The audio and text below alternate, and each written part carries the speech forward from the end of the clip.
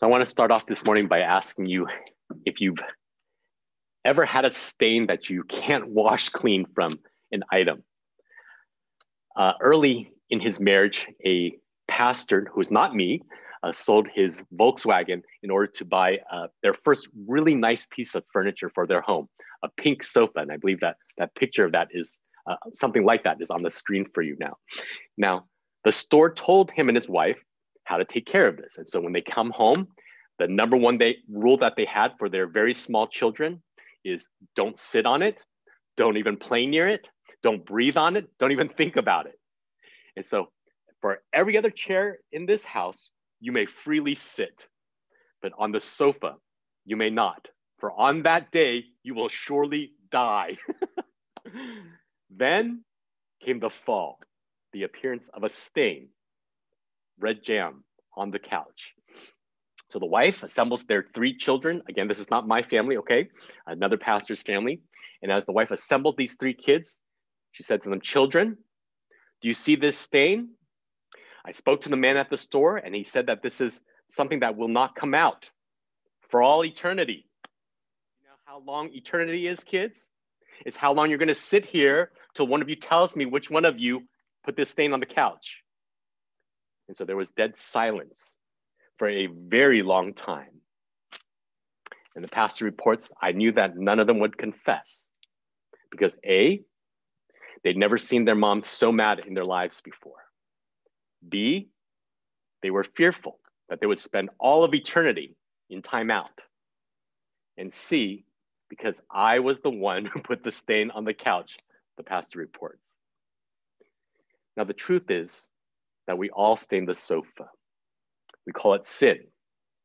And I wonder if you've ever thought about how sinful we really are, because most of us think, you know what, I'm a pretty good person, but if you were to count just how often and how much we sin in just one day, if you were to really keep track, I think that you would actually be horrified. We experience sin and it takes away our joy, our peace, our integrity, our self-control, and our ability to love others genuinely. And I think many of you know exactly what I'm talking about right now. We try to make excuses for ourselves. Well, I'm only human. Everyone makes mistakes. Or we try to just ignore it, sweep it under the rug, just forget about it. But the problem is that God made you and I to live in relationship with him, in obedience to his good ways.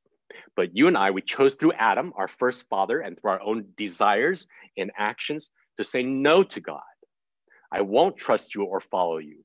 I want to do things my way instead of yours. That is sin, and it's an irremovable stain on our souls. And so the question is, how can you and I possibly draw near to God when our stain excludes us from his intimacy and from his presence? Turn in your Bible to Hebrews chapter 10. We're in this series called Anchored, where we're discovering as turbulence in life causes us to drift from our faith, that Jesus is an anchor of hope for our souls. That for the Hebrew Christians back then and for us today, that this letter is a call for us to hang on to Jesus because he is far greater than all the other people, pursuits, and possibilities in which we place our hope. And just to review, way back in chapters 8 and 9, we discovered that there's this new covenant, a new relationship between God and his people. And that it's not simply replacing an old set of rules with a new set, but instead it's a covenant relationship about how Jesus, as this great high priest, has come to us, shedding his blood as an ultimate answer to our distance from God. Now, as we land in chapter 10 this morning, what's happening is that it kind of just summarizes all that's been discussed in chapters 8 and 9, but it also is going to give us some very practical wisdom. That if sin is the problem, what is the solution? That if I want to draw near to God, and yet I feel distance from him because of sin in my life or even suffering circumstances in my life, how do we get there? How do we get to a place of closeness? And so the Old Testament, God taught his people that they cannot live with the blood stain of sin in their life, that the consequence is sin and death, and that it must be paid for with life. And so as a gesture of payment for their sins, they were to sacrifice an animal. as if its life, as if its blood might be a substitute for our own. And so you can imagine the people of the Old Testament breathe a sigh of relief. Okay, my sins are erased if something else's lifeblood gets shed instead of mine. But what we're discovering here is that God teaches us in chapter 10, verses 1 through 18, that we cannot draw near to God by the Old Testament law and Old Testament sacrifices. That those things don't make people holy, that they don't cleanse us from sin, because they are a shadow of the real thing. You can see on the verse that's pulled up on the screen, that the real thing is this salvation that we receive in this new covenant through Jesus. And that those Old Testament, Old Covenant sacrifices simply serve as a yearly reminder that we're continuing to sin, that we're guilty before God. And yet they point forward to something better. And so I want you to think about it this way. If you were wearing a white t-shirt this morning and you had a permanent stain on it, something that you washed through the laundry again and again, and you cannot get that big food stain or coffee stain out of your shirt. So when you see your shirt, all it does, the only thing it does, it serves as a reminder. It reminds you, oh, look, I have a stain on my shirt. I stained my shirt. And so that's what's happening with the Old Covenant sacrifices, that they're just a symbol because no animal is worthy payment for your life. It's like trying to pay your mortgage with Monopoly money. It's not the real thing. And so the question is, how do we draw close to God? How do we draw near to him if nothing I give, nothing that I have can pay that debt of sin, can bridge that distance between us and God? Well, looking on further in the passage, when the Son of God came into the world, he declares, as the high priest, instead of offering just a symbol or a shadow, I am the offering. And so he offers his own body in death as a perfect payment for our sins, and in his perfect obedience to his Father, having come to do your will, O God, fulfilling this prophecy about this coming Messiah, this Savior King. And as a result, now here's the key in verses 1 through 18. The key is in verse 14. Will you look at it with me on the screen? For by this single offering, he, Jesus, has perfected for how long? For all time, those who are being sanctified. That through Jesus's perfect payment of his obedience and his sacrificial death, that this is a once for all time deal. It's a done deal. And that through that, you and I are being sanctified. What that means is it's this ongoing process where we're being continuously cleansed from our sin, that we are growing in holiness, that we're growing into the likeness of Jesus through his work in us. And so the big idea for this passage this morning, this whole passage that we're going to look at, is that by Jesus's perfect once for all sacrifice of himself, that we can draw near to God by faith in him and in his cleansing work that he's done for us by shedding his blood at the cross. And so I want to start off this morning with you thinking about how these Old Testament rituals were shadows of the real thing. They're only shadows of our reconciliation and being able to have a relation with God. And so when you and I, when we feel down about our world, about our lives, about our own flaws and failings, what is your shadow religion? What I mean is, what are those things that you use to resolve your guilt and your pain, your loneliness or your emptiness? To take away your sin or to give you hope and a future in place of Jesus? For some of you, you may feel like, well, I'm not very religious. I don't believe in God, but you are actually the most religious of all.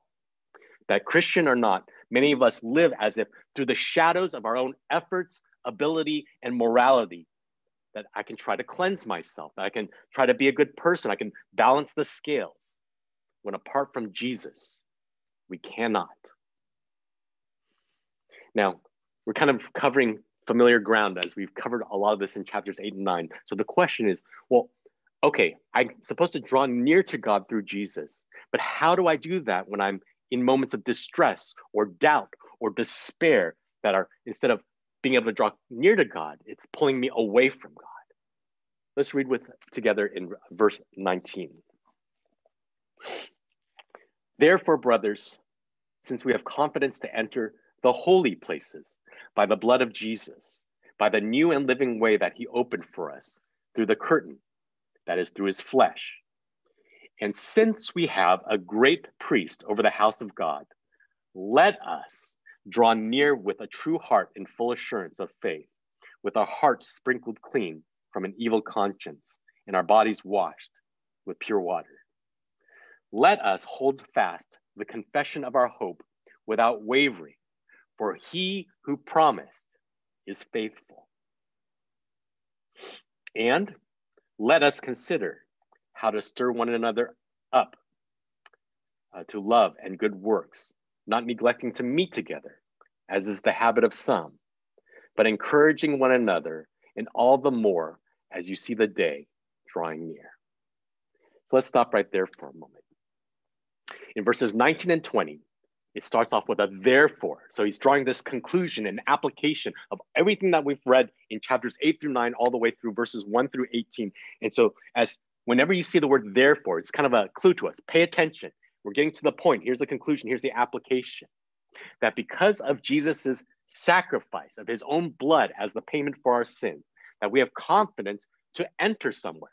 Where is that place? Look at the scriptures. He's talking about the holy place, this holy inner sanctuary in the temple of God, where the presence of God would manifest and dwell amongst his people. And in this holy place, it was separated from the rest of the tabernacle tent by a heavy curtain. So we're told that we're able to enter this holy place through the curtain. So that tells us about Exodus chapter 26, that there was these layers of cloth. So when you think about going through a curtain, you think like, well, what's the big deal? But there were these multiple layers of cloth that were in fact about 3 feet thick. This thick curtain that separates the inner sanctuary, the most holy place, from the holy place. And the way that these layers were designed is that they would overlap. It was like a big maze that you would have to walk through, that in fact, only the high priest could walk through, and only once a year, in order to enter into the presence of God, to make sacrifices for the sins of the people. Why was it designed that way? To protect people. Because God's holiness and his majesty are so great that none may approach him without being cleansed. That it meant certain death if you entered the presence of God with the stain of sin on your soul. So this curtain represents our separation from the presence, the awesome presence of the living God. It is a separation by a curtain. And what this passage tells us, though, is that through Jesus, what was once closed to all is now open to us through this new and living way, that Jesus is this new and living way as the one who rose from the dead and lives again, so that by faith in him, he can raise us from the dead and give us life forever with him, a new and living way. And in verses 21 and 22, because Jesus is our high priest who opens this way with his sacrifice, there are 3 things that you and I can experience. And I want you to pay attention to them. The first is this: let us draw near to God. Now, I didn't read it for you, so you might have missed it. But back in verse 1, it described how people were unable to draw near to God by the symbols and shadows of sacrifice, that they were separated by this heavy curtain. But now that you and I are able to approach the throne of grace confidently, that we can come close to this holy God because of Jesus's perfect sacrifice that cleanses, it says, our conscience and our body. All that means is our internal soul and our outward lives from sin. And so we can draw near to God. Secondly, verse 23, let us hold fast to this confession of our hope. That means that in the face of sin and suffering in our lives, that many times people feel hopeless, right? So when we face overwhelming challenges of our own sin and suffering, you and I may feel hopeless. But do you remember the theme of this whole book back in chapter 6, verse 19? That for the hopeless, Jesus is an anchor of hope for the soul. That means that when we face difficulty and despair, that this verse 23, calls us to hold fast to Jesus without wavering back and forth, that there's an anchor that we can hold on to so that we won't be pulled back and forth, because he and his promises are faithful, the verse says. You may remember in last week's New Year's message that we talked about how we can persevere in our faith because of Jesus's faithfulness in the past, that he gave his life for us, means that we can trust Jesus' promises for the future, even as we face trials and obstacles in our present. So his faithfulness in the past helps us to trust God in the future, even in the midst of trials in our present. Third thing, verse 24, let us consider one another. That's the actual word order. It's in a lot of translations, it says, let us consider how to stir one another up or spur one another on towards love and good deeds. But the actual word order in the original language is, let us consider one another first. In other words, that we would give attention to each other, that you and I give attention to each other in our trials, in our weaknesses, in our struggles, so that as we listen to each other, as we care for each other, as we pay attention to each other, that we can stir each other towards love and good works, it says in the rest of that verse. That we are to experience and receive the love and grace of Jesus from one another, that we share with each other and serve each other with the love of Christ. So the point of this whole section is that when we talk about, well, yes, I'm supposed to draw near to God because of what Jesus has done. But what about when my sin is an obstacle? Or what about when I'm, kind of distant and despairing and doubting God because of my suffering? And what this passage tells us is that through the blood of Jesus, we can draw near to God, we can persevere in our struggles, and we can adhere to one another for encouragement that we give and receive in the body of Christ. I know that's cheesy, that rhyming, draw near, persevere, and adhere, but it's going to help you remember those three things, right? But the question, of course, is then how do we get to that place when I'm feeling overwhelmed by my sin or my suffering or my situation? Now, did you notice the common theme in those three things that we can experience in Christ? In our English translation, it says, let us draw near, let us hold fast, let us consider one another. In the original language, that's the first person plural permissive. So what it means is, let us together draw near to God. Let us together persevere in our suffering and in our faith. Let us together give attention to one another. In other words, this is not something that we experience or that happens alone. Well, how do we know that? That it's not just the author kind of using a generic plural, like we should do this, we should do that. Verse 25 is the key here. It says that by not neglecting meeting together, as some people have fallen into the habit of doing, that's how we experience these things. Is that you, as we experience isolation and maybe sheltering in place has drained you, as personal challenges in your life have chipped away at you? Have you come to a point where even when you're actually free and available, we understand, like, for some people, you cannot participate in Sunday worship online at the same time as us because of life circumstances. But those moments when we're free and available, that's easy to treat Sunday worship like it's an optional TV show that we tune into at our convenience online, instead of treating it as a sacred gathering of believers worshiping God together. Or for some of us, we drop out of our small groups because we have Zoom burnout. I don't feel like sharing my story or my struggles with other people. I don't want to receive grace and truth from others. And I rob others of the grace and truth that Jesus means for them to experience through me, that they need from me.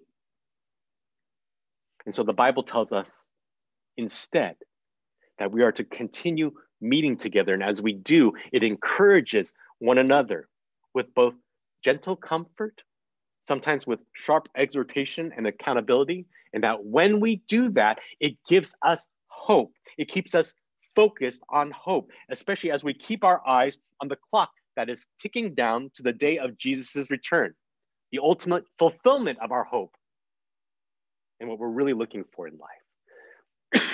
Excuse me. So let's put some skin on it. I know this is very theoretical for you at this moment. These past few weeks, I have to confess that I felt exhausted by preparations for the Christmas worship service and the New Year's worship service. And as the toll of those things were accompanied by the barrage of just bad news, like my son Chile was exposed to somebody who was COVID positive in his daycare. So we were quarantined for 2 weeks and fearful for the health of our children. And of course, with the passing of our brother and friend, Albert Yi, and just an ongoing barrage of bad news. And so because of all these things, I was already tired. I got so busy that I skipped a Christmas Day call that I intended to a man who's been a spiritual mentor in my life, and in some ways a spiritual father for many years. Someone who's been there for me. I was there to perform my wedding and perform my ordination as a pastor. And at times is the only man that I can talk to when I'm feeling overwhelmed by the weight of life or ministry, when it feels too heavy. And so a few days after Christmas, I remembered to text this person, and I finally had a quiet moment to reflect, and I'm thinking about you and praying for you. And so I was surprised when I heard back from his wife, Josh. He suffered a severe stroke yesterday, and he's in the ICU. Could use your prayer for him. And the weight of it just hit me. I am a day too late because I waited. And all I could get out in my prayer was, help, Lord. I'm not ready to let go of him. And I think the culmination of all these things, that felt like the last straw.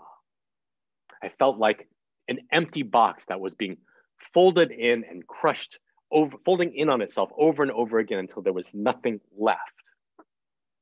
And so I have to confess to you that I started struggling over the past week with being able to engage with my wife or with family or with friends. A lot of my ugly and angry and sinful tendencies started to bubble up to the surface. My energy and motivation dropped to about zero. I felt distracted and distant from God. And then the Holy Spirit pierced the cloud of that cloud that was hanging over my mind. You know, Josh, you're not just tired. This is more than just burnout. I think you're a little bit depressed. And so I was feeling awful and sinful. So what should I do? And as I was studying this passage, I want you to pay attention to the order of things that we're told in this passage is important. So the first thing, it's like in the shower in the morning, I try to draw close to Jesus, and I started praying, Lord, I'm a wreck, and I'm sinning against people that I love very dearly. But because of the blood of Jesus sacrificed for me, I thank you, Jesus, that you cleanse me, that you forgive me, that you accept me, that you love me. I texted a friend, I'm going through a hard time and I recognize I can't do this alone. Would you just pray for my closeness with God throughout the day? So we draw near to God first thing when you're going through times that you're overwhelmed. Next, instead of focusing the blame on the circumstances or making excuses for my sin or running away from the pain, we try to hang on to Jesus. That the only thing that's going to give me strength and hope to be able to persevere, to get out of bed, to attend meetings, to be present with my family, to finish writing a sermon, is if I hold fast to those truths about Jesus and from Jesus, that because of his blood, because of his love, that I am forgiven, I'm accepted, that I'm not just my work or my performance, but I'm loved in Christ and I'm filled up with Christ. Then, third thing that Jesus promises is that as we turn to other people, so I turn to my small group, pour out, here's my sin and my troubles. I receive encouragement and grace and truth and prayer from these precious brothers in Christ. And I found myself feeling emboldened and empowered to initiate with people that I've hurt, to love and serve other people. And instead of out of my emptiness, out of the fullness of having the grace and love and truth of Christ poured into my life and into my heart, and being able to participate in giving that same gift back to those brothers in Christ as well. We can draw near to God because he's given us this body of believers to encourage us, to help us to remember first thing as we get up, to draw near to Jesus because of all that he's done to us, for us through Jesus. And then to get out of bed, to persevere, to hang on to those truths about Jesus, to have people surrounding us and reminding us of those truths about Jesus. And then lastly, to actually be in community with others as you pour out your heart and your life, your sins and your struggles, that there's an interaction, a transaction of grace and love and truth that fills us up and helps us to hold on to the hope that we know is true in Jesus and to experience and taste that for ourselves. May you be encouraged, especially as you keep your eyes on the day that is approaching of Christ's return, the ultimate fulfillment of our hope and salvation. And yet, for some, the coming of that day of Jesus' return is not good news for us. Verse 26, for if we go on sinning deliberately after receiving the knowledge of the truth, there no longer remains a sacrifice for sins, but a fearful expectation of judgment and a fury of fire that will consume the adversaries. Excuse me. Anyone who has set aside the law of Moses dies without mercy on the evidence of 2 or 3 witnesses. That's the old covenant. Then how much worse punishment do you think will be deserved by the one who has spurned the Son of God and has profaned the blood of the covenant by which he was sanctified and has outraged the Spirit of grace? For we know him who said in the word of God, vengeance is mine, I will repay. And again, the Lord will judge his people. It is a fearful thing to fall into the hands of the living God. But recall the former days when after you were enlightened, you endured a hard struggle with suffering, sometimes being publicly exposed to reproach and affliction, sometimes being partners with those who were so treated. For you had compassion on those in prison, and you joyfully accepted the plundering of your own property, since you knew that you yourselves had a better possession and an abiding one. Therefore, do not throw away your confidence, which has a great reward. For you have need of endurance, so that when you have done the will of God, you may receive what is promised. For yet a little while, and the coming one will come and will not delay. But my righteous ones shall live by faith. And if he shrinks back, my soul has no pleasure in him. But we are not of those who shrink back and are destroyed, but of those who have faith and preserve their souls. So in verse 26, it issues a terrifying warning. If we drift from God instead of drawing near to God, that's not just something that happens to us. It's a willful choice. Verse 26 says it is deliberate sin. So verses 26 through 31, if you've heard the good news about Jesus, that the high priest has exchanged our sinfulness for his righteousness through this once for all sacrifice. And if we hear that and willfully continue to sin, we turn from his grace and his truth, there's no other sacrifice that can save us. Only the fearful expectation of judgment, what the Bible calls hell.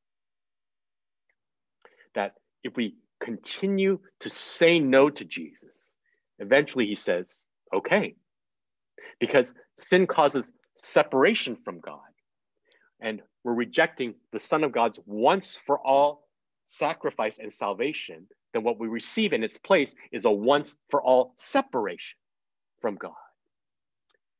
And its torment, described like a fire, because you cannot turn away from God, the source of life and goodness, of joy and love, and still experience those things. That's why eternal separation from Jesus is hell. And your life, it may be terrible right now, temporarily, but it is not hell. Hell is by far worse. Instead, he implores us in verses 32 to 34, remember your past. That there were times when you didn't run from your suffering, that you didn't run away from Jesus. Instead, you endured those difficult times for Jesus and with Jesus. And how Jesus, in the midst of those difficult challenges, made you both joyful and generous. No matter what you lost, no matter what it cost, because of the things of this world are not your treasure. Jesus is. and that in him we have a far greater inheritance that lasts forever. Those are the promises. And so in verses 35 through 36, Jesus got us through trouble in the past. Therefore, he's going to get you through these troubles now. So don't toss out your confidence in him. We need it to endure, to receive strength from Jesus, to trust and obey the will of God, just like Jesus did in these difficult seasons, because ultimately it'll be worth it in the end when we receive our inheritance, our fulfillment in the promises of Jesus. You understand? So the point of this section, this warning and this reminder about the past of when we have endured suffering, is the whole point here is that when suffering comes, how you respond, particularly to Jesus in the midst of your suffering, matters. That there is no middle ground or neutral response. Either you deliberately decide, I'm not going to turn to Jesus, I'm going to turn away from him because I'm hurt, because I'm angry, because I don't believe he's good and that he's God. And that we sin by so doing. We're spitting on, we're profaning his blood that's been spilled on our behalf, this passage says. And so we respond by drawing away from God in our suffering instead of drawing near to him. Or you decide, no matter what I've lost, no matter what it cost, that I trust him.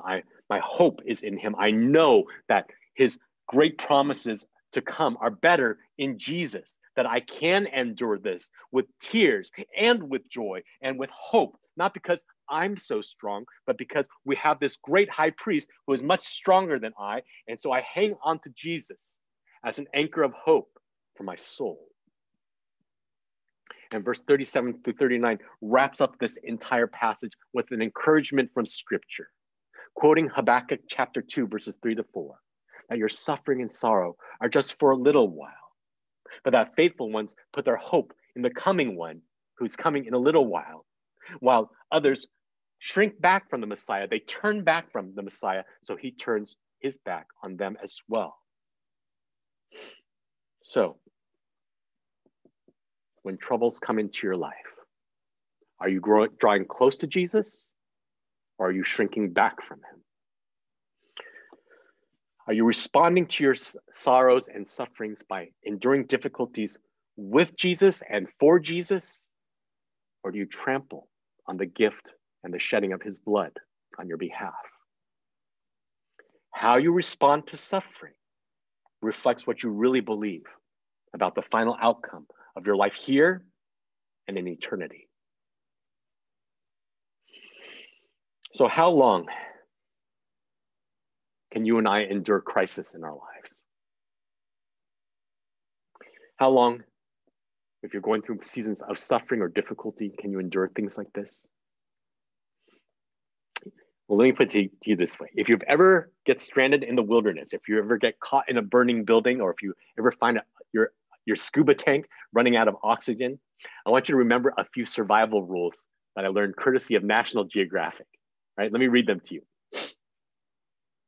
People can survive just 2 to 3 minutes without air, but with training, it's possible to hold your breath for up to 11 minutes. People can survive, this one surprised me, for just 10 minutes in 300-degree Fahrenheit heat. I didn't know that people could survive in that, but you can survive in that for about 10 minutes, or adults can at least. Children can only survive a few minutes in about 120-degree heat. People can endure barely 30 minutes of being exposed to 40-degree water, that freezing cold water. People can endure for up to 7 days without water, without drinking water. And people can endure for about 45 days without food. But the Bible tells us that people were not meant to endure suffering in this life or the next. Jesus. But praise be to God that we have this great high priest, that by Jesus once and for all sacrifice, that you and I can draw near to God simply by placing our trust in him. That you and I can endure hardship by turning to him, by trusting him, by drawing near to Jesus. That he provides his family to meet with us, to pray for us, to encourage us, to spur us to live out Christ. and to pour grace and truth, the truth of Jesus into our hearts and out from our hands. That whatever trials and tribulations you face today, my hope and my prayer for you is that you would respond in light of a great high priest who is faithful as your once for all permanent eternal sacrifice yesterday, and that he will be faithful to you as your Savior, as your promise today and forever. May you draw near to him with humility, with trust, with hope. Heavenly Father, the reality of our lives and our world is that we're surrounded by circumstances. Some are joyful, some are painful. And that all of us live under the cloud of sin that wants to separate us and keep us apart from you. But we praise you this morning that you are not just pie in the sky hope, but you are a firm and secure foundation and anchor of hope for our souls. And so we ask this morning that you would encourage us, that no matter what kind of sin has grabbed a hold of us, no matter what kind of suffering is kicking us down, that you have parted the impartable Red Sea, Jordan River, of that curtain that separates us, Lord. And we no longer have to live distant from you. No matter how filthy we are, no matter how in pain we are, that there's a God in heaven who cares about us. You have opened the prison door. Would you give us courage to walk through? May we draw near to you this morning. May we find that through the love and support of your family, as we experience your truth and your grace and your love through one another, that it helps us and encourages us to draw near to you, that it gives us perseverance to hold on to you, that no matter how difficult our lives or our circumstances, that we can stir each other up towards love and good deeds of a life in Christ. May we respond to those moments of difficulty, those seasons of suffering well. Would you use the body of Christ to encourage us? May your Holy Spirit empower us that we would choose to draw near to Jesus instead of drawing away from him. Amen.